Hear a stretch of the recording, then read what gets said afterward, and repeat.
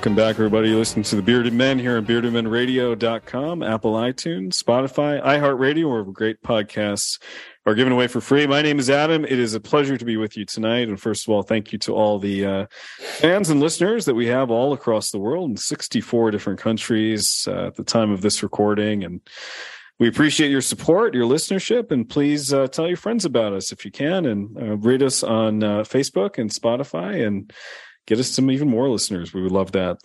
Tonight we have a special short episode for you where we're going to discuss what is grinding our gears. As is tradition with this, there's no introductions, no mercy, and we're going to tell you guys what's pissing us off this week. And as is tradition, I'm going to get started. Well, I'm by the way joined by Bearded Lady Casey and Bearded Man Tyler. Guys, really great crew as always. Guys, let me tell you what's grinding my gears tonight. It feels like, and I think a lot of our listeners will resonate with this feeling. It seems like the bigger that Netflix gets, the shittier the overall quality of the shows are. It feels like a lot of Netflix now is just being filled up with Netflix originals that kind of resemble the kind of crap that you would find on like daytime TV, like really low grade movies, like with very formulaic plots, half-ass acting. And it feels like the more stuff that's on Netflix, the less stuff that really stands out to me. Like it's being weakened, whereas before, when Netflix started up, there was a few shows that came out, but they were also really good, like House of Cards era, that kind of thing. Whereas now it seems like they're producing so much stuff, including reality TV that's just straight up, garbage.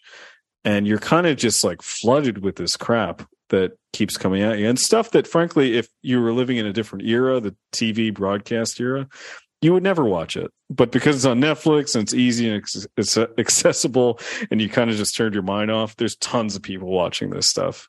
Of course, there's always good stuff that'll stand out and jump out at you, but I just feel like what's grinding my gears is the overall quality of Netflix these days. Like, it's just prices are going up, and frankly, quality is not going up. So love to hear your thoughts about it, but it's what's really pissing me off this week. I would tend to agree with you. I think they still put good stuff out, but I think they're just like, they're such a machine now that they're just rapid firing, pushing things out left and right. Absolutely. And it's almost like for every 20 shows that come out, one's good. Whereas like before, it was like for every like 4 shows that came out, 2 were good. Like, it's the margin is crazy big. And I think Netflix is great in that they tend to give their filmmakers and showrunners almost full freedom. But at the same time, what comes along with that is full freedom. You get a lot of good, unique things that maybe Hollywood wouldn't take a chance on, or primetime television. But you're going to get a lot of turds too, because there's going to be people who probably have a lot of crappy ideas that are getting funding for garbage.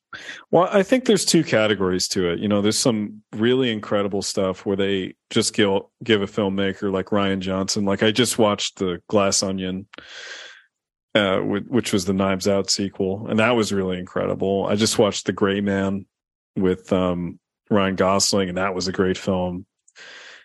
It seems like when they give like a good director or a good filmmaker like money to do what they want to do, it comes out pretty well. But then you also feel like they're kind of moneyballing a lot of these shows where they have an amazing amount of data on the people that are watching these shows and what they're watching and what they're responding well to, more than any other broadcaster in the history of the world. And it feels like a lot of it's formulaic around what their metrics are. And you're starting to see the same kind of stuff over and over again. And it's sort of the irony of like taking this whole, like, I'm doing air quotes, like data approach is that becomes your formulaic approach. Like, there was a good show that I really enjoyed season 1 of called Archive 81, and season 1 ends on a cliffhanger. So you want to see season 2, and they canceled. They didn't renew it for season 2, and you don't really get an answer why, because it's all just data based. And even though it seems to have actually pulled in a lot of viewers, you're still they never give reasons as to why a show gets renewed and why one doesn't. They don't have to. They don't have to. Yeah. It's interesting. Yeah. And that's the other interesting part, is that we don't know what the viewership is for a lot of these things. You know, a show that you could really like you might be the only one watching it, and you never know. So it's interesting. Tyler, what about you? What's grinding your gears tonight?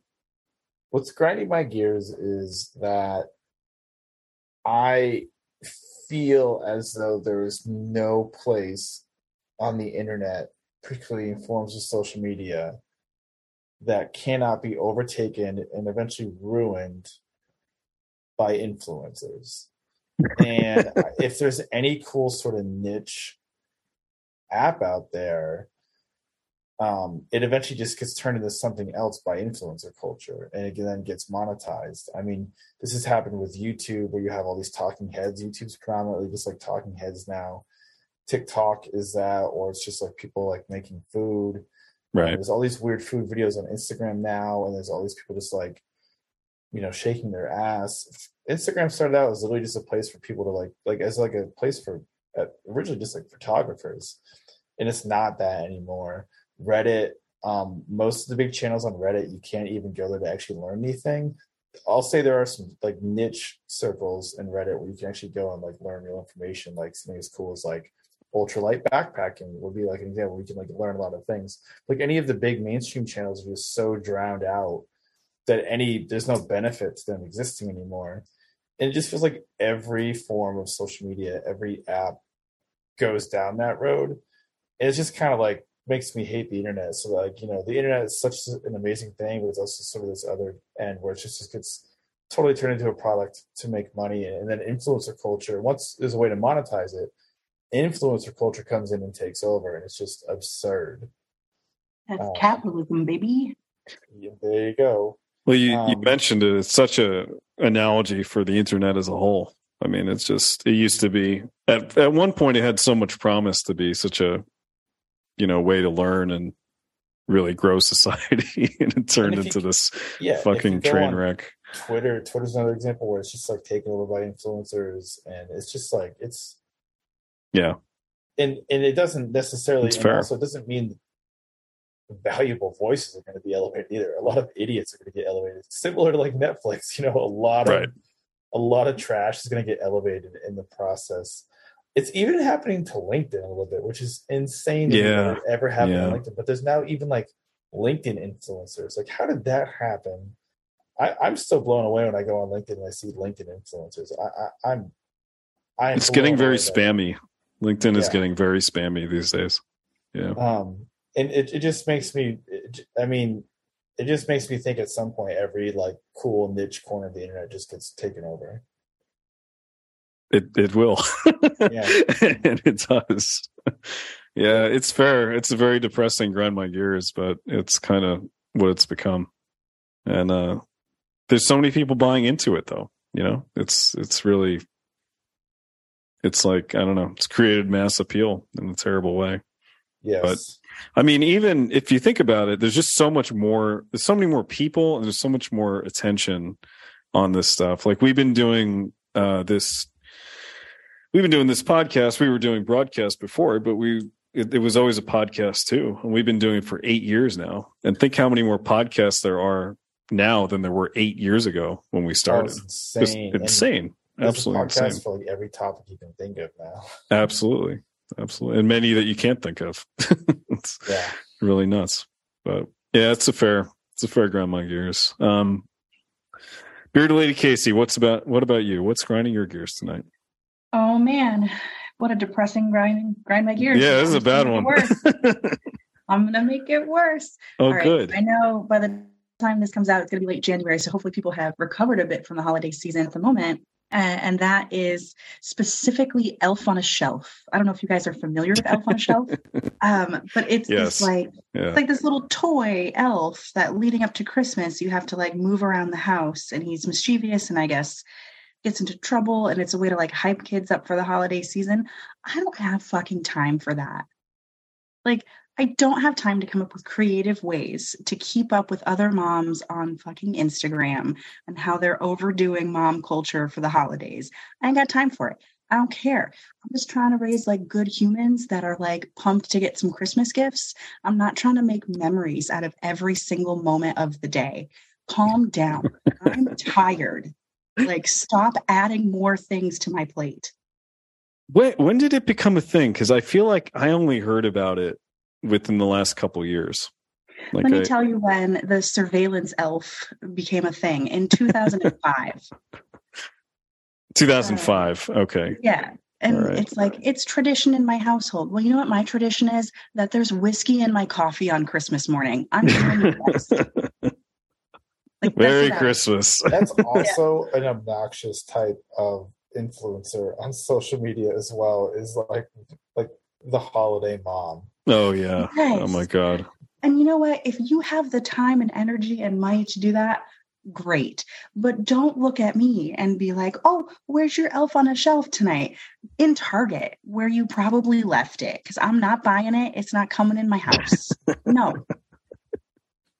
You know what a really good grind my gears is too on this subject is like, there's always some person at the office or someone, a friend, or, you know, a tangential friend or something, who always does like an extra step at Christmas and then expects that, and it gets shocked that you don't do it.